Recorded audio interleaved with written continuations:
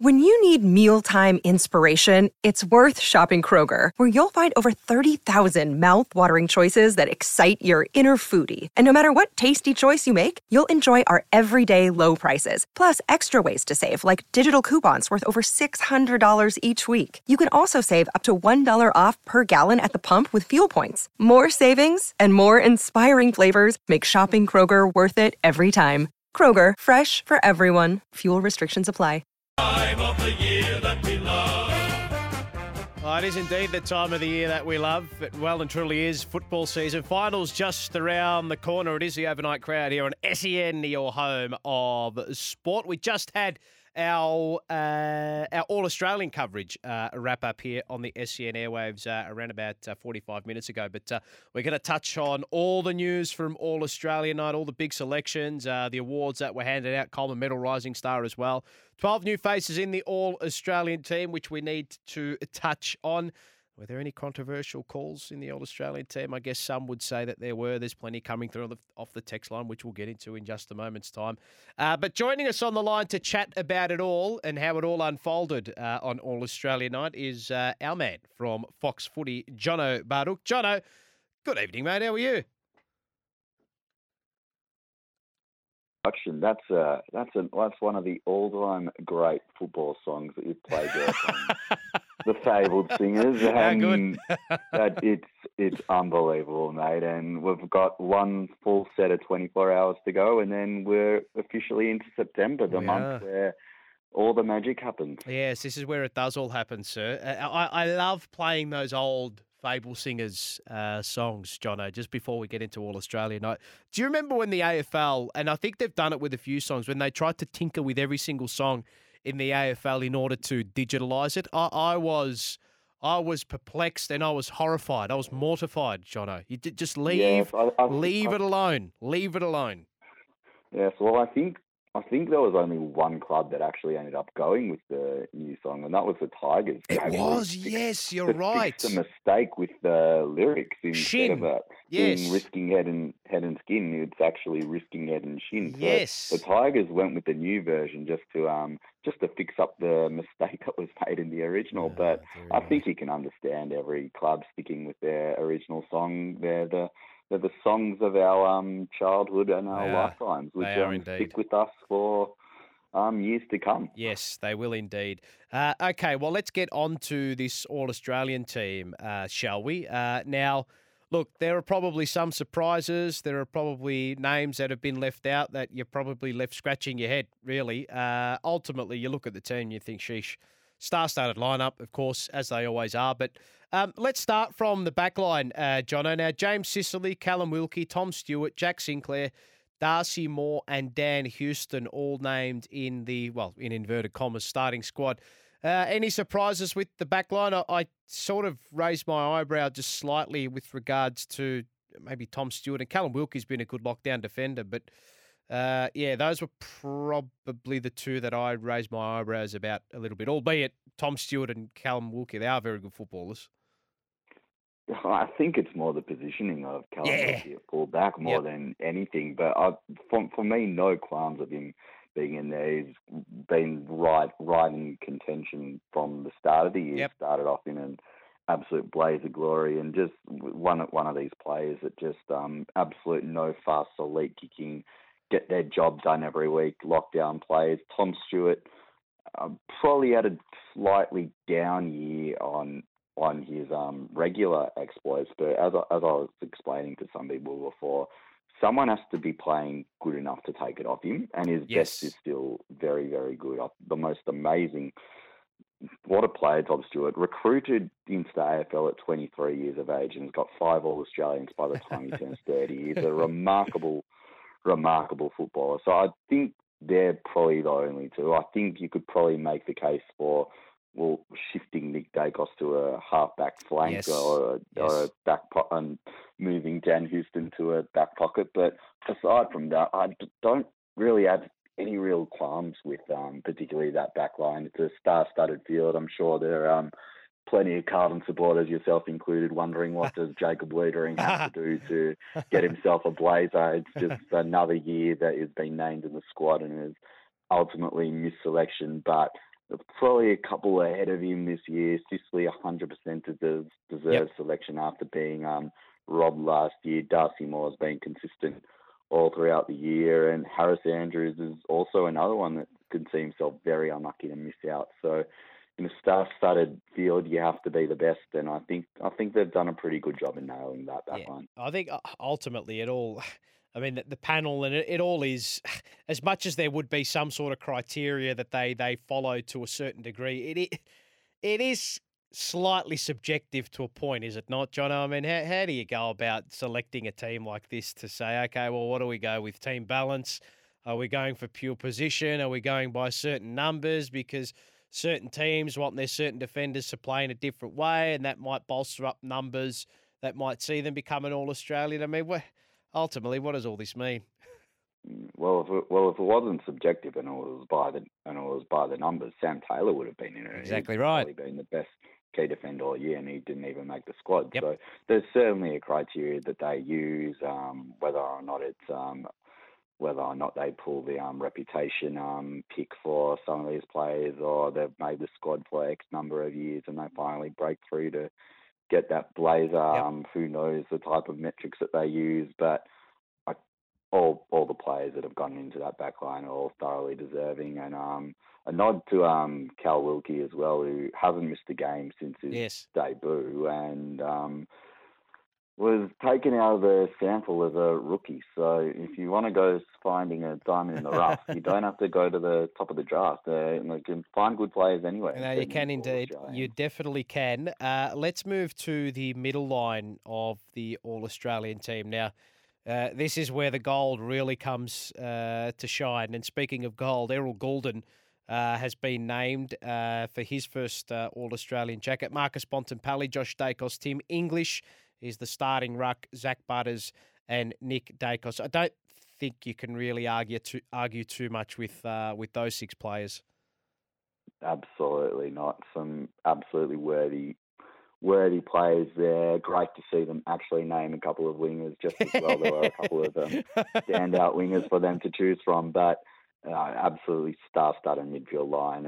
Again, you could have plugged any midfielder in the squad that was in there, but just an absolutely brilliant selection of players. Yeah, I think so as well. I don't think there's any qualms with the midfield group as well. Maybe the only one that I thought may have been stiff, and I understand he's probably not the name in the limelight, but Tom Green from the GWS Giants. If you just go and have a look at not just his numbers, but the way he plays, he is a genuine freak, that bloke. His contested possession numbers are off the charts, but I think he could be. I think he's a future All-Australian, Tom Green. I think that's probably what you can have him penciled in for. Let's look at the forward line. Connor Rozee, he's had a sensational season, genuine match winner.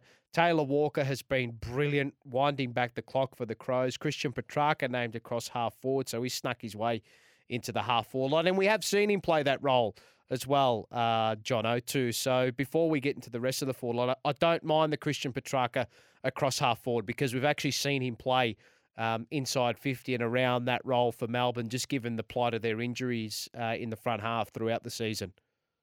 100%. A lot of people say that they'll just stick midfielders on half forward line. Well, as you rightly said there, Paul, Christian Petrarca's played forward often, and it's worked so nicely for Melbourne, particularly with a lot of their forward issues and trying to find their best combinations. The times when Christian's actually played forward, he's been a target for them and actually converted their goals, and it's definitely going to be a tactic that Melbourne will use throughout the final series because it's worked so well for them nicely. He's won games for Melbourne when he has gone into the midfield and pushed forward, and you'll probably see in a few Mondays' time that he'll go close on Brownlow medal night to potentially winning the thing because of that type of role that is played. And particularly now with Clayton Oliver back in the team, taking up the extra midfield time, being the contested bull that he is, allows Christian to be that damaging player forward. So it's worked so far for Melbourne this year, and it'll probably continue working for them in the finals. Yes, no doubt you would think so. And he does stand out as well, does Christian Petrarca, and adding goal scoring to your name definitely helps your cause. Speaking of goal scoring, the two Charlies, Charlie Cameron, Charlie Curnow, both line up next to each other. Toby Green named as the All-Australian captain of the GWS Giants. I don't think there's any arguments with this forward line. The last three here, Charlie Curnow, the Coleman medalist, has been incredible all season. Probably a career best year when you look back at his numbers. Charlie Cameron's just a freak of a small forward, and well, I mean, we don't really need to say much about Toby Green. He's just been so good for so long. Yeah, these three guys absolutely picked themselves. The two Charlies, absolute locks, and Toby Green. I was rapt for him to be named the All-Australian captain from. Everyone talks about the career arc that he comes from, but you saw him play on Sunday, Paul, and the way he absolutely led his team, as he's done all year, but just willing his team over the line into a final spot and almost into a point where they were hosting a final is just. You watch him play, and he's the type of player that you'd absolutely love to have on your team. And I think everyone named in that All-Australian team would look around them and say, yep, if this bloke's going to be leading us out into the field of battle, we're going to be in pretty good hands as well. So I think that's all you can really ask for in a captain, and what an inspirational figure he is to his football club, and a great choice as All-Australian captain. Bit like Vegemite as well is Toby Green. People either love him or people either hate him. There's no real in between with him. That's the type of footballer he is. But congratulations to him, captain of the All-Australian team. Well done to Toby Green this season. We've got Jono Baruch on the line from Fox Sports and Fox Footy. Now the interchange: Jordan Dawson, Nick Larkey, Zach Merritt, and Caleb Sarong. Now, they could have gone a few ways here with the interchange bench. Maybe naming another ruck could have been the way that they went, decided not to go down that path. But Jordan Dawson, I think, is the name that I really looked at here and thought, yep, you deserve your spot in the All-Australian team. He's had a sensational year with the Adelaide Crows, and he was the catalyst for them obviously spiking up into, towards the top 8 and potentially getting into the 8. We know what happened with Adelaide, with the review, and we don't have to get stuck into that. But I think well and truly deserving of his selection. Yeah, 100%. He's been penciled in my rolling All-Australian team for a while now. Jordan Dawson, a real reason why the Crows spiked. And just on the second ruck that you mentioned, I think it was a real tough year to sort of work out who this All-Australian ruck was going to be. Was it going to be English? Was it going to be Marshall? Was it going to be Max Gawn? And I think we don't know this for sure, but they might have been leaning towards going the two. But I think Nick Larkey just forced himself in by sheer weight of numbers, particularly in the last couple of weeks. So great to see the young Roo get recognised for his exploits this year. And then Zach Merritt and Caleb Sarong rounding up the bench. Zach Merritt's had a phenomenal year, really levelled himself up as captain. And Caleb Sarong, you talk about captains, he's certainly put his foot in the ground as a future captain of the Fremantle Dockers. Yeah, no doubt about that. So that's the All-Australian team. Any players stiff outside of that you think that maybe should have got in? I mean, people have said Jacob Wiedering, but you could probably argue that his start to the season, maybe the first 10 to 11 to 12 games were not great, but his back half to the season was, I mean, you'd have to say he's arguably the best key defender in the second half of the season. It'd been phenomenal. Couple of others to miss out. Isaac Quaynor, you could have made an argument for him as well. I thought, and I know they had a horrible end to the season, but gee, Kyle Langford, he's such a good footballer for Essendon. I know people might have a bit of a differing opinion on that, but yeah, I thought he was a little bit stiff to maybe not make the squad. I mean, he's had to deal with a team around him that just completely fell away. Yeah, it's a good call. I love what Kyle Langford did this year. I thought Harris Andrews was a bit stiff. Lockie Neal as well, who's had a really fantastic year for the Brisbane Lions. Jacob Wiedering, you've mentioned. There's so many of them, and I think it's great that you have a squad of 44, that there's so many players who have standout years that can get recognised, and they're almost recognised with a squad selection saying that you're in the best 44 players in the competition. So it's almost, I think we're going to get to a point soon, Paulo, where we have an All-Australian first team, and then by virtue of that, we have an All-Australian second team as well, which can be filled out, and I'm sure that people do in their spare time on the back of napkins and sticky notes and WhatsApp groups with their mates. It's a great concept, and it's, again, everyone will make the case for their favourite players or their club's players to have made it. I really thought Tom Liberatore should have made it as well. That's probably the one that I'm most passionate about, even though Yep. he doesn't play for my club. I thought he really put in the body of work to make it, and it's just maybe it's the way he plays, or maybe it's maybe there's a couple of people on that All Australian committee that don't value the grunt work that he does. So it is Yes. interesting, but I suppose it's all subjective and criteria, as we said before. Oh, yeah. So I think the only, if you look through the squad, a lot of the players in there, they're your flashy, your real flashy type of players outside of maybe Callum Wilkie.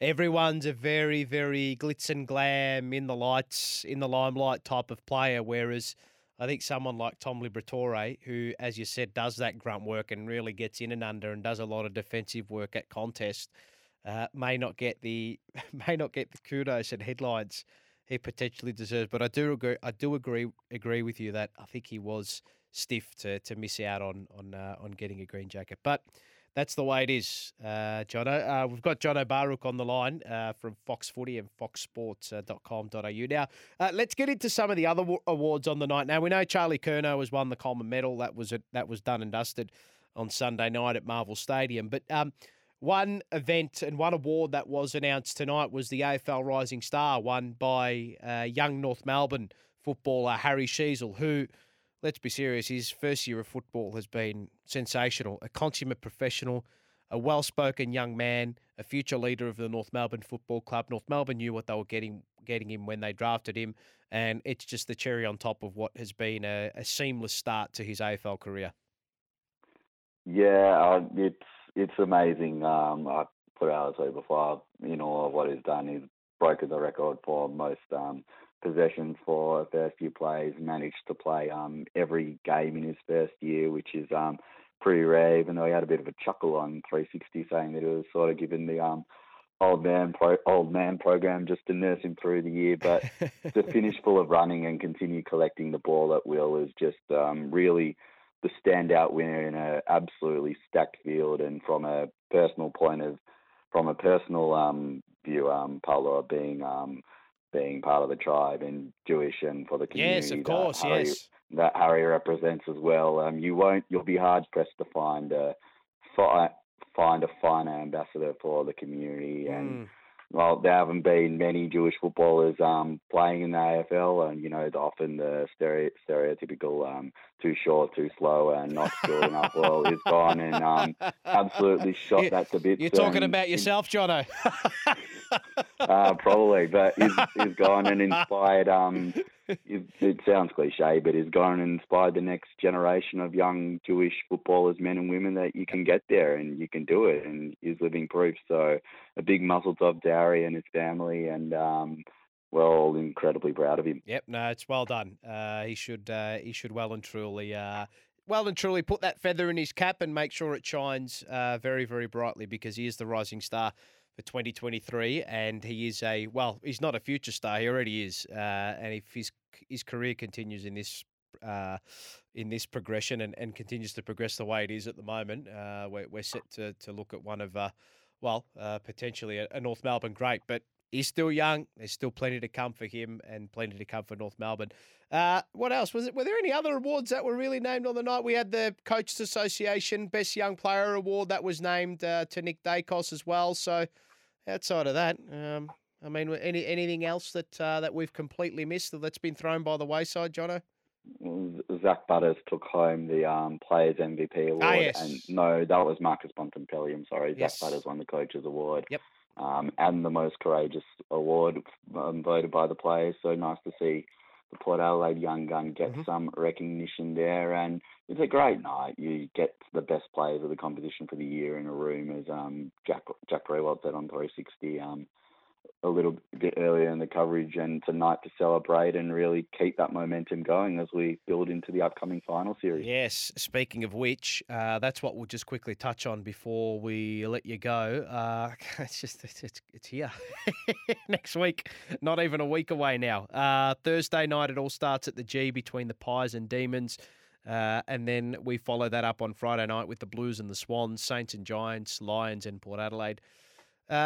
This is one of the more open final series I think we've seen in a long time, I would have to say, just given the way that Collingwood have had a few key players go down. The form hasn't been absolutely ideal heading into the final series.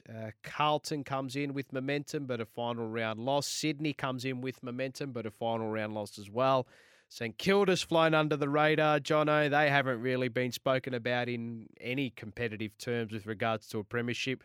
The Giants have snuck their way in, and then Port Adelaide and Brisbane have been the two teams that have been there for 5 or 6 seasons, but have just not been able to go to that next step. So I don't know how you see it all playing out. Can we get maybe a couple of tips for you from these first 4 games, just if I had to twist your arm? I think whoever wins on Thursday night Yes. will win the flag. Oh, okay. There you But go. that's probably my biggest tip. I do think though that the Premier will be coming from the games on the Thursday Friday side of the draw. So Okay, right. The Collingwood Melbourne game, Right. and that Carlton Sydney game. Mhm. So if the loser of that Melbourne Collingwood game, should they make it through to a prelim, have to wrap around and go into state. Yes, that's correct. So that becomes, all of a sudden, that semi-final becomes almost like you can win your way through to a prelim final where anything can happen, but you do have to go on the road. Yeah, exactly. So that Thursday night game is critical, which is why I'm saying whoever wins that game, and it's absolutely massive. It's Collingwood who have been the pace setters all year. Melbourne have put together this unbelievable run of form now to win 7 of their past 9 games as well, and probably with Carlton looking the best team running into the final series in terms of personnel and getting their players back. They get Bailey Fritsch back, who kicks 5 against Sydney. They will lose Jack Melsham, but they'll get Tom McDonald coming back in, and who's in form in the VFL, just kicked 5 in the wildcard game for Casey. So he's looking the good. So I can't wait for Thursday night, getting along to that one in amongst what will be very close to 100,000 people there. It's going to be big, and then doubling up on Friday night for the Blues and the Swans in what's going to be a cracking game of footy. The Blues back in September, the Swans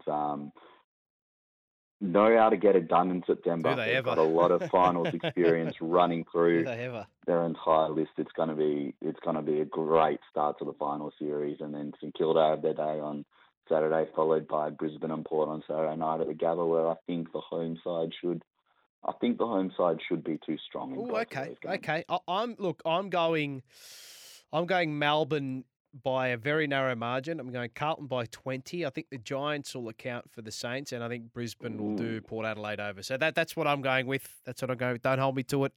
They're just some tips. They're just how I look at it from about a week or so out. But Jono, always good to speak to you, sir, and we will reconvene very soon. Great work by you tonight.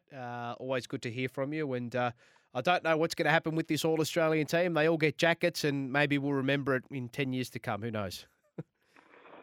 Who knows, mate? It's a nice gong. It's always nice to be with you as well. Yes, thank you. It's great. We're on the ride to September and looking forward to chatting with you again. Indeed. Thank you very much. There we go. Jono Baruch on the line. Jono Baruch on the line from foxfooty.com.au and foxsports.com.au. You can find all his handiwork there. We'll take a break on overnights and be back with more of your texts and calls on the other side.